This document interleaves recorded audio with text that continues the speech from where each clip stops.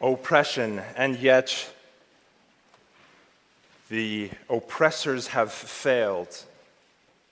That the gospel, in this case, as we look to our passage today, the gospel is undefeated.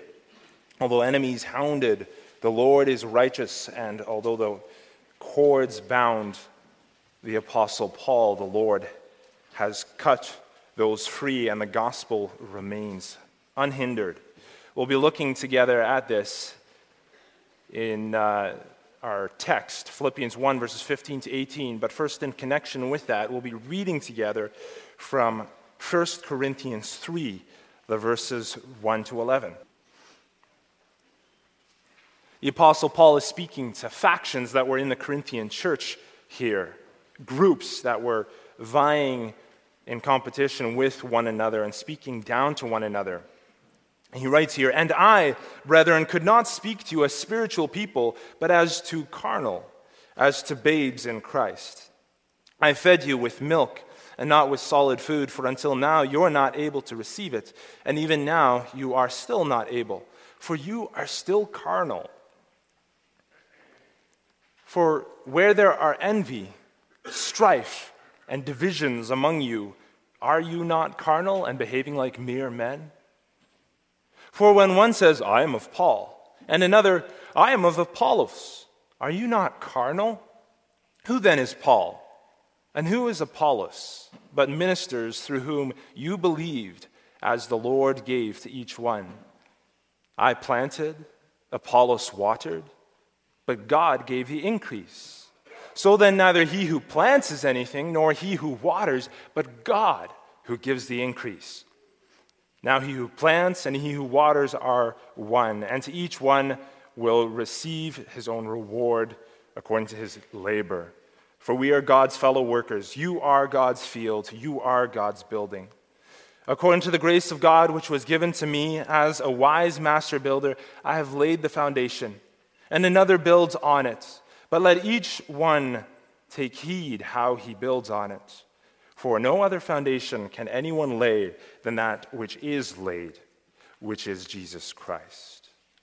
Now we'll move ahead to the letter to the Philippians, the same Apostle Paul. We're in Corinthians, so it's Galatians, Ephesians, and then Philippians. Philippians chapter 1. And we'll be reading the verses 15 to 18. That will be the focus of our passage. We'll actually start a little bit before that to be reminded of where the Apostle Paul finds himself, the situation in which he finds himself. So verse 12. "But I want you to know, brethren, that the things which happened to me have actually turned out for the furtherance of the gospel, so that it has become evident to the whole palace guard and to all the rest that my chains are in Christ. And most of the brethren in the Lord, having become confident by my chains, are much more bold to speak the word without fear." And here comes our text for today. "Some indeed preach Christ, even from envy and strife, and some also from goodwill. The former preach Christ from selfish ambition, not sincerely, supposing to add affliction to my chains. But the latter out of love, knowing that I am appointed for the defense of the gospel. What then? Only that in every way, whether in pretense or in truth, Christ is preached. And in this I rejoice, yes, and will rejoice."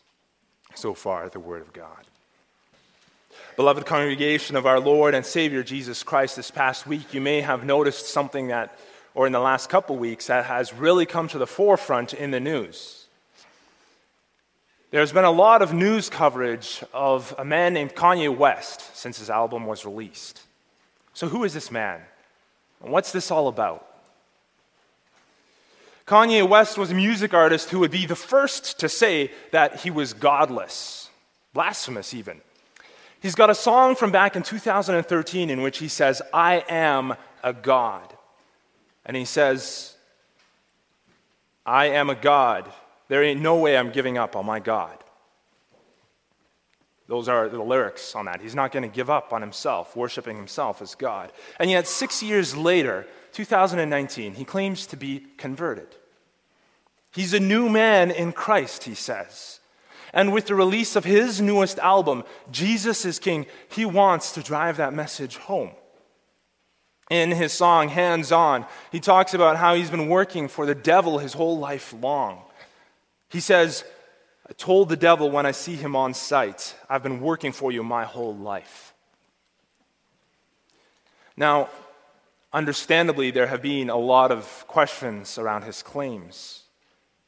If he was to fall again after this would not be the first time that a music artist rose up in prominence in the Christian world because of his background and yet departed from that after. He's also thrown a lot of confusion into the mix by some decisions which don't necessarily seem very Christian. And yet, Christ is preached. What are we to make of that? In other situations that we run into today in modern society, where we see Christ being preached, and yet it's not the way that we would look at things, what are we to make of that? Today, the Apostle Paul continues his missionary report, and he responds to a wave of preachers who have risen up in recent times, people who are preaching the gospel while he is in chains. Some of them are actually doing it in order to hurt him, and some of it are doing it out of love for him. But whatever the reason is, here's the point that the Holy Spirit makes through the Apostle Paul today. It's not about the individual, but it's about Christ. This is something that he brings up already in Corinthians as well, that passage we read. No other foundation can be laid except that which is Christ. It's not about the individual, it's about Christ, the gospel. People come and people go, but the gospel will remain. Isaiah 40 verse 8, right? The grass withers and the flowers fall, but the word of the Lord stands forever. The gospel goes out unchained, as we saw when we looked at the first half of Paul's report. Unchained, unhindered, and exploding across the world. Today, I preach to you God's word under the following theme: Paul's missionary report, part 2, the gospel preached. And we'll see how Christ is victorious over false motives, and second, Christ is glorified by true motives. So when you were looking at this passage, you may have noticed some preach Christ from envy and strife, supposing to add affliction to my chains. And you might be thinking, how does that work? What does it mean to preach the gospel from false motives? Is that even possible? Well, to be clear, we're not talking about false teachers here.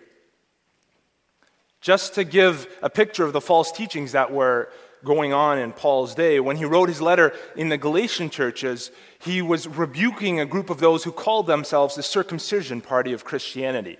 And this was a group of believers who said that you had to obey all of the ceremonial parts of God's law in addition to Christianity. You had to be circumcised in addition to Christianity, or else you couldn't be saved.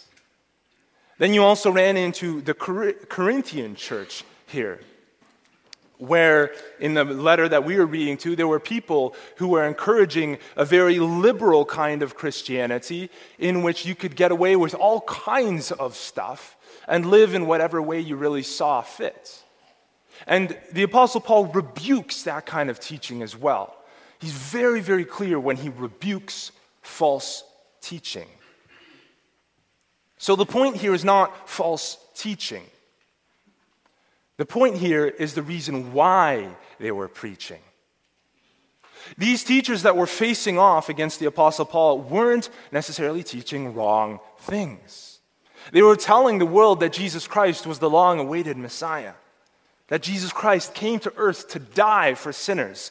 Let us live lives of thankful love in response to him, they were saying. Let us live obediently to Christ who's on the throne. They weren't necessarily teaching something that was wrong. But just because they weren't teaching that which was wrong, just because they weren't teaching heresy, did not mean that they were friends of the Apostle Paul. These were not kind, compassionate men. They, for one reason or another, they despised the Apostle Paul. While they were preaching the right words, they were doing their best to undermine Paul personally in his ministry. They were arguing that his very imprisonment was proof that God was not with him.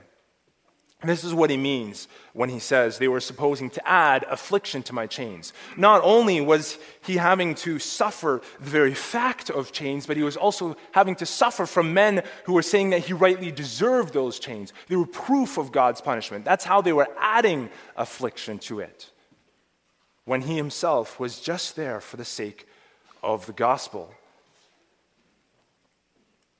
More than that, they were using his imprisonment for reasons of selfish ambition. Saying the fact that he was imprisoned proved that God was not with him, allowed them to say that their own freedom proved that they were on the right side. God was with them, not with Paul. And therefore, people should listen to and follow them and not Paul. And the fact that they were talking this way especially distressed the Philippians. Because if you remember, they were very, very close to the Apostle Paul during his time as a missionary. They had been the ones who, from basically day one in his time in Philippi, when he had established the church, they were the ones who were coming alongside of him. They were the ones who were walking with him, who were sending him support. They really loved him, and they had been closely following his ministry so far. They had his back every step of the way, supporting him financially and in prayer. If you want a comparison, it would be like Reverend Bédard, whose mission and work in Quebec we support. It would be like him being imprisoned for preaching the gospel, and then others in his federation saying that this was God's punishment on him for teaching the way that he did, and that people should listen to the way that they teach and preach the gospel instead. This would make us here in Owen Sound very upset, wouldn't it?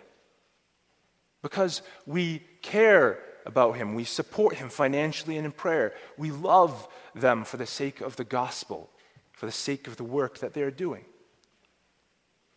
The Philippian church knew that Paul wasn't being imprisoned as punishment from God for teaching falsely, and so it disturbed them greatly that these kinds of things were coming forward, that there were people rising up, teaching and preaching and undermining the Apostle Paul. But what does the Apostle Paul say here? How does he respond to these people who are undermining his work? The Apostle Paul knows who's behind it. It's the work of the devil. The devil is the one who divides. The devil is the one who especially delights in pitting Christians against one another, who enjoys stirring up trouble and arguments in the church. But the funny thing is this: the Apostle Paul isn't concerned. He doesn't care that these people mean him harm. Instead, he sees their actions as becoming a reason for him to rejoice. He says, whether in pretense or in truth, Christ is preached, and in this I rejoice. You see, the devil thinks that he's winning because he's dividing people, but here's the catch: the gospel is still being preached. Paul doesn't say what he says because he's such a humble person. He says this because he sees the gospel as being so much more than just him alone. The gospel is about more than just one preacher. And even if unsavory people, unkind people preach the gospel, the point is this: the gospel's going out. These believers are still evangelizing, and they are still preaching Christ to an unbelieving world.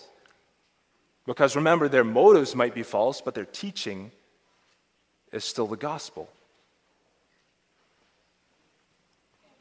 They are not teaching falsely. Consider what Jesus himself said in Luke chapter 9, verses 49 to 50. Now John answered, the apostle John, he's walking, one of the disciples, he's walking alongside Jesus at this point in Jesus' ministry. And he says to Jesus, "Master, we saw somebody casting out demons in your name, but we forbade him because he doesn't follow with us. Yes, he used your name, but he doesn't teach like us. He's not in our camp. He's in a different group. He's all by himself, and so we stopped him." But Jesus said to them, "Do not forbid him, for he who is not against us is on our side." And again in Mark 9, verses 39 to 40, talking about this exact same time, it's expanded on. Here, Christ says, "Do not forbid him, for no one who works a miracle in my name can soon afterward speak evil of me. For he who is not against us is on our side."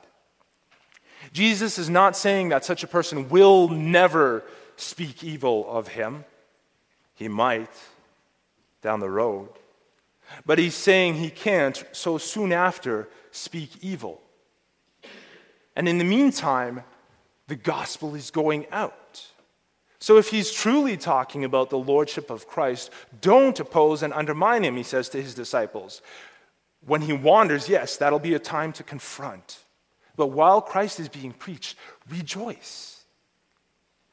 We don't need to accept people like this as our own teachers, as our own leaders. Christ certainly didn't. The Apostle Paul certainly didn't. And the Apostle Paul didn't counsel the Philippian church to accept them as leaders, although he could have. He didn't.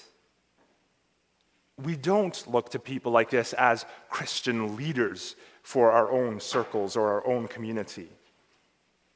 And the Apostle Paul even agreed with them that the motives of some of these who opposed him were false. But when they preach Christ, even from false motives, this is a reason to rejoice because the gospel is being proclaimed.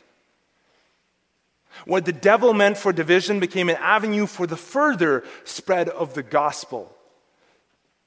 They're being spurred on, feeling that they themselves were personally right in their cause, being spurred on to spread the gospel even more,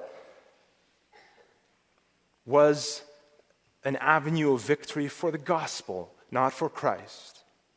And so whether in Paul's chains or out in the free world, the gospel is victorious.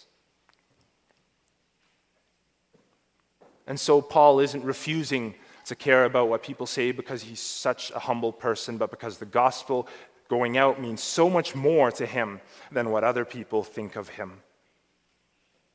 Maybe he did do harm to Paul's own reputation. Those other teachers did do harm. Maybe people had decided that they weren't going to be fans of the Apostle Paul anymore, that they were going to follow a different teacher, that they were going to follow a different Christian leader. And yet, Paul's declaration in this missionary report is to rejoice. And the same is true today. Even if someone's motives may not be true. Take the modern day example again of Kanye's album. We don't know his motives, but let's just say that they're false for a moment. That they're a gimmick, a way to make big money off of Christians, that it's all an advertisement. Yet, a few days ago, the words, "Jesus is King," hung in huge letters over Times Square. Times Square, New York, possibly the most secular place in all of America. Jesus is King. Many people who have commented under his videos have also spoken of how they have come to the church for the first time in 10 or 15 years. They are coming under the influence of the gospel. It's not about the individual. The gospel goes beyond just individuals.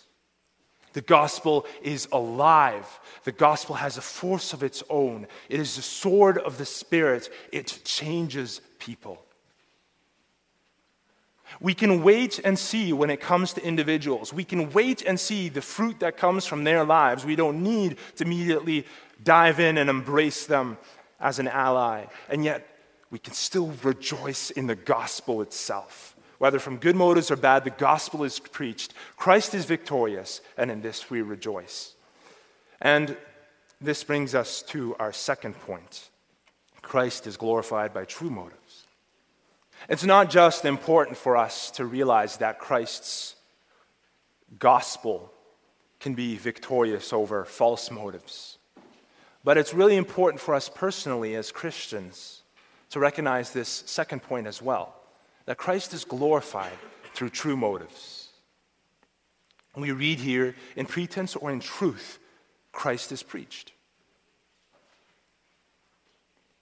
On looking at this, one's thought might be, well, my own motives can be mixed, can't they? Can my own motives be completely pure? Well, I want you to pay special attention here to what the Apostle Paul says in verse 17. Verse 17, the latter do this out of love, knowing that I am appointed for the defense of the gospel. True motives doesn't mean that it needs to be absolutely pure and spotless. It doesn't need to be without spot or without sin, or that would rule out all of his congregation. Nobody who followed the Apostle Paul would be able to share the gospel. No one is without sin. Members of the church in Rome, where Paul is writing to the Philippian church, certainly weren't. And yet the Holy Spirit tells us that their motives were still true. So what does it mean that they had true motives? It meant that what they were doing was done out of love. True motives meant that they were sharing the gospel because it was done out of love. But what did that look like? Well, in the first place, it meant that they understood the Apostle Paul was appointed to the defense of the gospel. They understood that he was a missionary, not some self-appointed traveler off to see the world and maybe evangelize if somebody asked him what he believed, but he had been appointed as a missionary. And you see this same kind of language coming up in the letter to the Galatians, chapter 1, verses 15 to 16, where he describes his calling as a missionary he describes this to the Galatian church. He describes how he had been separated from his mother's womb for the task. This was well before he was a Christian, you might notice. And he had been called by grace to go share the gospel with the Gentiles. But it didn't stop there. He wasn't just appointed to the gospel, but in a second place, Christians around Paul saw that he was appointed to the defense of the gospel. They could see that his greatest passion was to know that the gospel was going out. The gospel, seeing people brought from darkness into light, meant even more to him than his own freedom. The gospel was above all for him. And this is why he ended up in prison in the first place. So these people who are doing this from true motives, they recognize that the greatest testament to Paul's work is to glorify Christ, to share the gospel. And so out of love, having recognized that this was what he had been called to do, and now he is not able to fulfill his calling, this is what they do. When he's no longer able to share the gospel in the public square because of his imprisonment, they in turn stepped up. Regular, everyday believers. They became his comrades in arms, you might say. They became his fellow workers, picking up where he had left off. They genuinely loved him, and they saw that this was his passion and this was his calling. And so in love for him, they wanted to see his work continue, even in his absence. The gospel that brought life to them was not meant to fall to the ground and die, but instead it springs up through them, bearing fruit many times over. And so the gospel is preached. The gospel is preached out of the motive of love. beloved brothers and sisters, where love is the driving motivation, Christ is glorified. And in this too, Paul rejoices. Christ's gospel is victorious when it's preached from false motive, sure. But where Christ is preached out of love, his name is glorified. And in this we rejoice. And here's where we as Christians can reflect today, beloved. We can come to a time when it seems like we are oppressed on every side. We can question our abilities. We can question our talents. I'm no pastor. I don't know enough. I don't have all the answers. But you have the gospel, and that is enough. We are sinners, yes. We are equally in desperate need for saving. No one is any better off than anyone else with regards to that. But Christ has come as the Savior for whoever believes in him.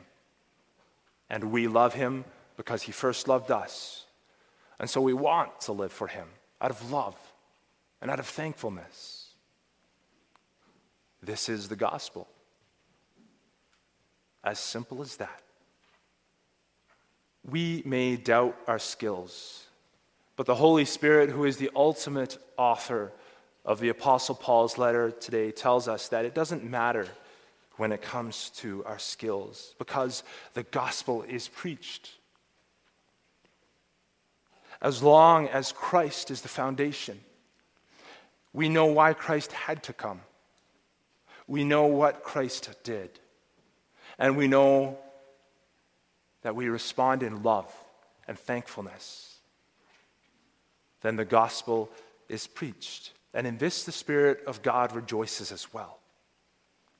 When we have fathers who loyally teach their children the riches of the gospel around the dinner table.